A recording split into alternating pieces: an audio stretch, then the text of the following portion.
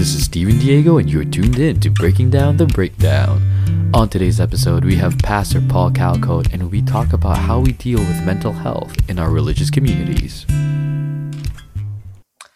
Hello, everybody. Okay, so today's episode is super special for me just because I've never done this before.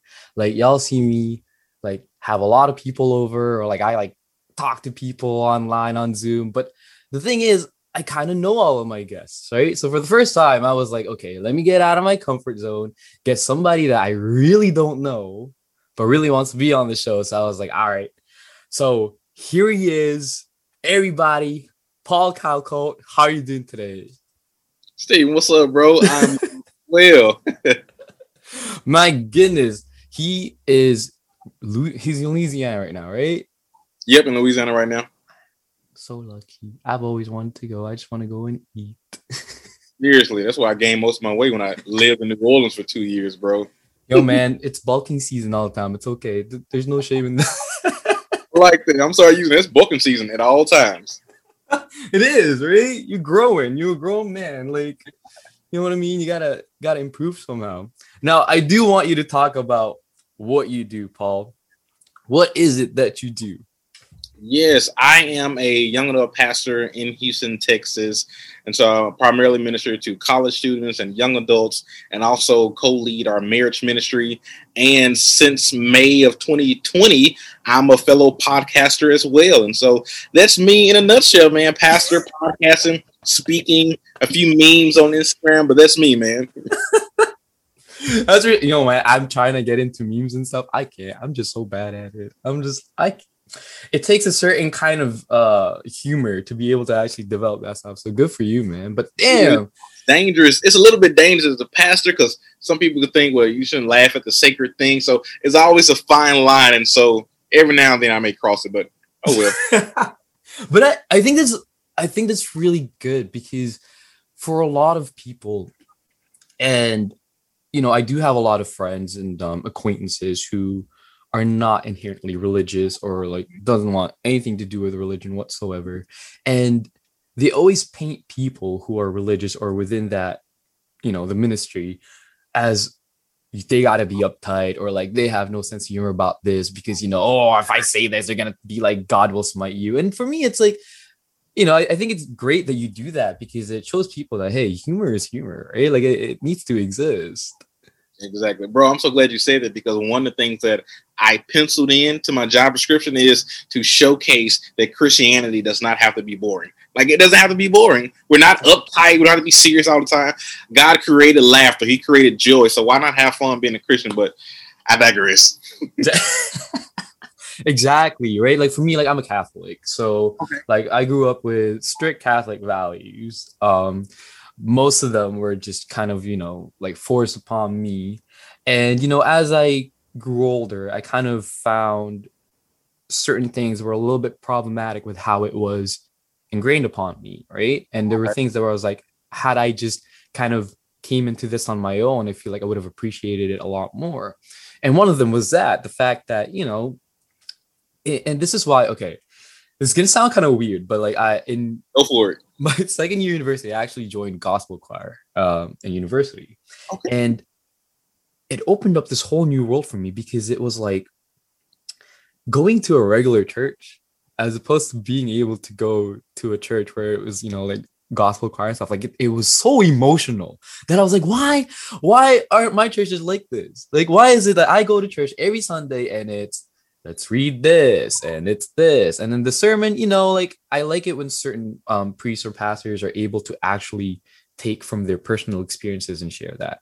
But majority of the time it's in the news, it's like this is what happened in the news and then this, and I feel like a lot of humanity is lost within that, right? That you know what, this is why like I really glad that people like you exist because it allows people to maybe, even if you're not super religious, but you believe in God or something, right? Like open it up a little bit, like just don't be so close-minded about these things. So I think it's great that you do this, man.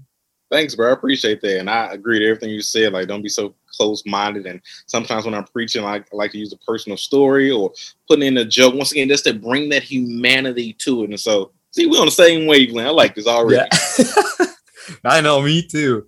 Now, speaking of open mind, so I do want you to kind of talk about your podcast. What is your podcast about?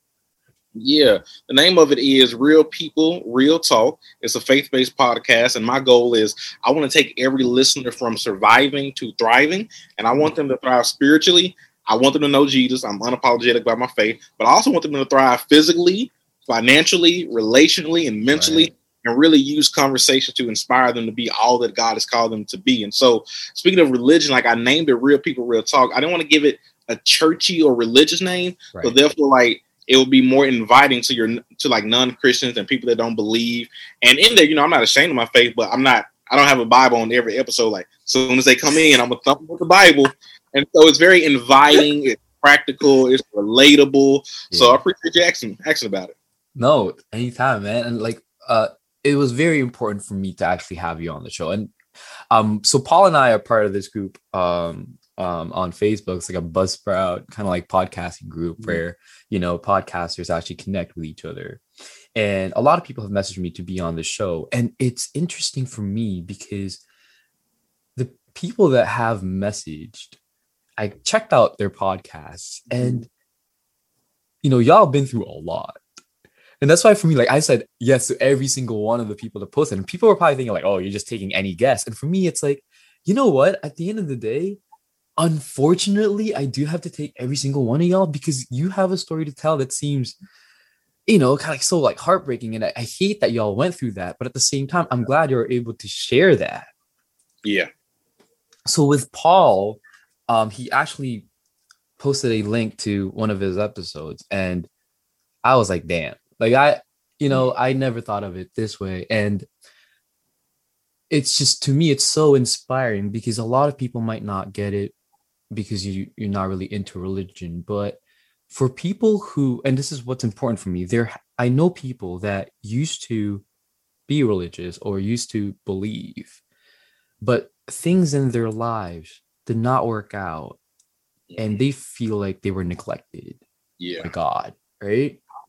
And not even just that, I feel like they were also influenced by other people saying that, well, you know, if God was like this, that wouldn't have happened to you, right?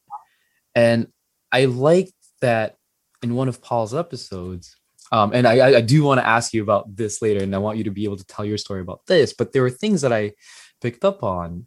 And today we're going to talk about depression because I know that Paul has had kind of like a little bout with that. Am I right? Yeah. And one of the things that you said that really, really stuck with me was that God isn't angry or disappointed when you have heartache or depression, right? Like it's a common cold of life. Like I really like that because a lot of people, they associate depression with, you know, like almost like demons, like any mental health issues with demons, right? Yeah. And one of the biggest things for me, the biggest takeaway, and this is why I was like, okay, I need to have you on this show, is because I've encountered so many religious people that have told me to just pray for things to go away, right? Like when you said pray for the pain to go away, I like that you followed it up with seeking help after that. Definitely. Because a lot of people, they feel like, well, if I pray and God's listening, I will be healed. And it's like, guys, even in the Bible, when God gave people healing hands, you know, like that's exactly what it is. He gave people the ability to heal, right? And sometimes, you know, praying for it is almost like praying for, okay, help me meet somebody that can help me get through what I'm going through right now. And people don't get that. So I appreciate that you're able to speak about this on your podcast. Guys, his podcast, Real People, Real Talk, y'all have to listen to it. It's amazing. But now I got to get to Paul. I do have to ask now, and this is going to be all about you now. When did your breakdown happen and what exactly happened? Man, well, first of all, thank you for being such a great host and doing your research and listening to the podcast. I appreciate those kind words. Man, let me go in the time machine. It literally was about a decade ago. Ooh, Literally April, May of 2011. okay. April, May, and I quote unquote, I was supposed to graduate in 2011 because I graduated high school in 2007. So you're supposed to graduate in 4 years, Mhm. and so I played around my second year and didn't get a lot of hours, and it caught up with me my fourth year. So I went to the graduation that I wasn't a part of, but my class was, and I walked out of that place maybe 10 minutes into the ceremony because I just couldn't take it. I was just overwhelmed with the fact like I'm a failure. I have a bit of perfectionism in me, like, I got to get the A or the best grade, this and that. Right. And so feelings of insecurity, feelings of, not good enough. Like, how did Paul Calco, a little pride there, like, how did I not graduate on time? So I walked out literally in tears, Oh and that was the no. biggest thing. And then because I didn't want the shame of a lot of people didn't know that I wasn't graduating. I didn't want the shame of walking around and people, oh, let me take a picture with the graduate. I'm like, who? Not me. So that was the biggest trigger. Another trigger is I had like my first breakup during that same month. And I was like, hello, Oh. rejection. Ouch, that hurts. So it was the graduation was the biggest thing. And then like the first breakup. And then there's some things in my peer groups that we just disagreed over religion, which is crazy because we're all Christians. But anyway, we had some disagreements and lost some friends. So all three of those things just put me in a funk. And I just, yeah, that's where it started right Oh there. my god. When it rains, it pours, don't it? Whores, bro. Whores. My goodness. Okay. Well, so then after all of that, how did it feel for you? Like, what was going through your head? Because I know at this point, this is where intrusive thoughts really kick in. Now, what Yeah, was going through your mind?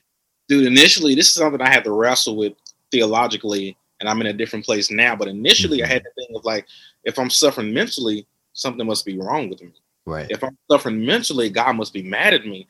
And through scripture and through friends, and just kind of shape my theology and getting deep into God's word. Like, just because I'm depressed or worried or insert any other mental health issue, Yeah. that doesn't mean that God is mad at me. That just means that I'm human.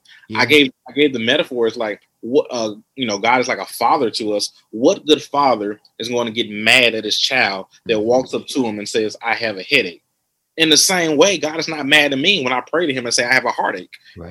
Things that's going on emotionally. And so it was some intrusive thoughts. Like I've never been, I'm gonna keep it 100 with you. Like I've never been suicidal, but I Mhm. remember being in Vicksburg, my home city, and it's we have the Mississippi River there. And my favorite place to go, just kind of relax and think is by the river. And I remember just the thought, just like passing through, like, hey, just drive your car off in there and just end it. And I'm like, no, like I know it sucks right now, but I Yeah. want to live. And for those that may be struggling with suicide, I just want to say graciously, and I'm not a professional, but just through experience, that suicide doesn't necessarily end the pain. It Mhm. just transfers it to the people that you love. And so that's the only thing I would say to that. Damn. That is powerful. Like a lot of people, unfortunately, even after knowing that, right? Like sometimes the thoughts just get a hold on them. And that's when real issues happen, right? That's when suicidal Yeah. people like really need to be committed, right? But I feel like that message isn't really for people who are suicidal or depression or going through depression. Rather, I feel like that message should be said to people who are around people who are dealing with that. Yeah. Because for us to stand here and look at them and not be able to help them or not go out of our way to help them, knowing that they need help, we are the ones who's going to end up hurt. Oh Right. yeah. And that's the thing. And I really like that you said that, but oh my God, you poor thing. but look, but look at you, right? Like, and this is super important for me that you're talking about it because I have Filipinos are super religious. And I'm Filipino, and I have a lot of listeners that are Filipino and are in the Philippines. And in the Philippines, up to this day, mental health is so taboo. And a huge part of it is because of religion, right? They feel like like everything can be cured just by praying away all these things, but they don't realize that there's a it's a step-by-step process. There's a step two after prayer, right? I do have to ask now with um whenever you, how do I say this? Like when you're talking about mental health issues with, the parishioners, or when, because you're a pastor, right? Mhm. How is your community, like your church community, with this whole mental health thing? Like, are they open to it, or do you find that some people in your community is still kind of like iffy about it to talk about it, or are they open to talking about it if they're dealing with these things? Yeah, like same here in the black community, and specifically in the black church community, it's taboo. Right. Uh, I've heard this quote that says like 1 out of 5 people struggle with mental illness, but 5 out of 5 people have mental health. So we all Mm-hmm. have mental things going on, and I feel like the conversation is slowly there's more awareness coming to this whole thing of like mental health, where it's like almost becoming like mainstream to talk about it. But I share with them like, I'm a man of the cloth. I'm a pastor. I believe in prayer. If I have a headache, Stephen, the first thing I'm gonna do, I'm gonna pray about it. Right. If the headache continues, I'm gonna go talk to my friend Tylenol and take what I need to take. Now, if that headache continues after that, Yeah. I'm going to seek professional help. And Right. so, in the same way that God provides nurses and doctors and surgeons and physicians to help us with our physical ailments, He provides therapists and counselors and social workers, etc., to help us with our mental and emotional issues. And so, I believe in prayer and therapy, prayer and counseling. As a pastor, I go. We have a counseling center in our church, and I see the guy once a month. And I don't wait till there's a fire and like, oh, I need to go see him. I Right. just set my schedule once a month because sometimes it's preventative. And I would just, a lot of it's just venting and just letting some stuff out because I'm very transparent and open with my wife, but I don't tell her everything that I struggle with just Of because I don't course. want to burden her down. And Yeah, so exactly. taking care of my mental health actually helps me with my relationships. But to specifically answer your question, yes, they are more open to it. We do this thing called check-ins. We do about once every 6 weeks with our college students and young adults, and we just say, how are you doing?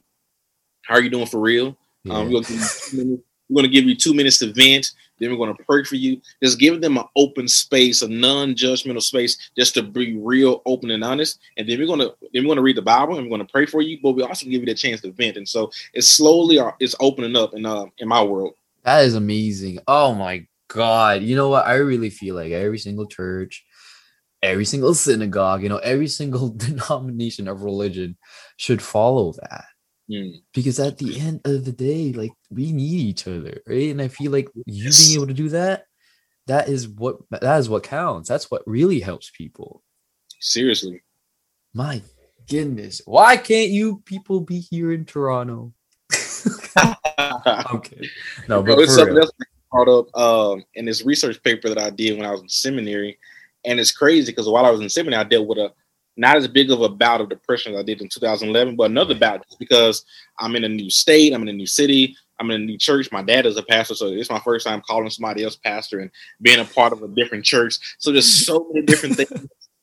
Financially, like my bills literally doubled and my income was cut in half. And so having those two things that happen at the same time, there's a lot of stuff going on. So it put me Yeah. into a funk, and it was ironic that I was writing a paper about depression while I was kind of going through it. And one thing that stuck out and that you said was depression is like the common cold of life.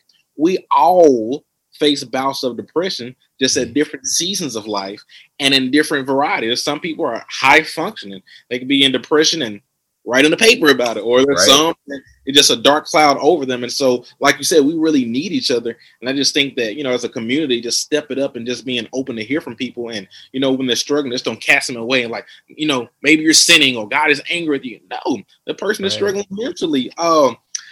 My favorite example to use with mental health, bro, Stephen, is let's say Sally gets into a car wreck. Okay. Not to be too graphic, but it takes her leg off. Yes. I'm not gonna go up to Sally and say, "Hey, feel better, feel better." That's ludicrous. So in the same way, when somebody says I'm struggling to mentally insert any specific illness or whatever, Yeah. I'm not gonna say, "Hey, just feel better. Just pull yourself up by the bootstraps." Oh, gee, thanks. That really helped me out. So anyway, that's my soapbox, man. I wish every single podcast has a video right now because it's exactly how I fucking feel, my reaction when you say that. Because there's so many people that we get it. It's a mental thing, right? But you can't just go up to a person and say, well, just don't think about it. It's not that easy.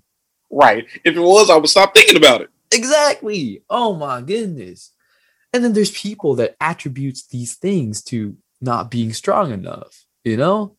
And Bruh. this is what Yeah. and that happens within our communities. Unfortunately, they feel like, well, God, you're not, you're not strong enough because you ain't praying enough. You don't have God's will in you to get through this. Like you shouldn't be even seeking therapists. And it's like, I'm sorry. I feel like they're actually stronger for admitting that there is something going on with them. Me too. Yes. But that is wow. That is crazy. There's people in the Bible, like I don't want to put stuff in the Bible that's not there because the word depression is not in the Bible. But there's some people in the Bible, if you read their story, you can safely, deductively reasoning that they were dealing with depression. Like it was a guy by the name of Elijah. It was a queen at the time that basically told him, I'm going to kill you. So a world power, a world leader, in that sense, said, I'm going to kill you. I'm going to be scared too. And so Elijah got to the point where he asked the Lord to take his life. And God didn't say, you know what, since you're suicidal and you're weak, I'm gonna take your life. No, he sent miraculously fed him through a raven, gave him some encouragement, and he kept living, to make a long story short. And so, yeah, man, we're human, and admitting to our mental and emotional, I don't want to say shortcomings, admitting to our emotional and mental problems, like you said, Stephen, doesn't mean that we're weak. It means that we're strong enough to admit that we have weaknesses. We're human enough to let other people know that I need help, whether it's therapy or medicine or things like that. So, yes, I appreciate you for raising this awareness about this, because it needs to be raised. Thank you. Yeah, man. Like, these are just things that we notice, right? And then unfortunately, though, like, and this is where people like us who have been through it, we really need to be vigilant, because we need to understand that regular people who have never struggled with any type of mental health irregularities in their lives will never get it. Yeah. And that's just the sad part, right? Yeah. That even if we do this, we try to raise awareness about it, they'll never understand it, because for them, they think back on their struggles and how their struggles they got through. But because they were depressed or they didn't go through anxieties, they feel like, well, I got through it just by doing this, so I don't know why you can't do that, right? Exactly.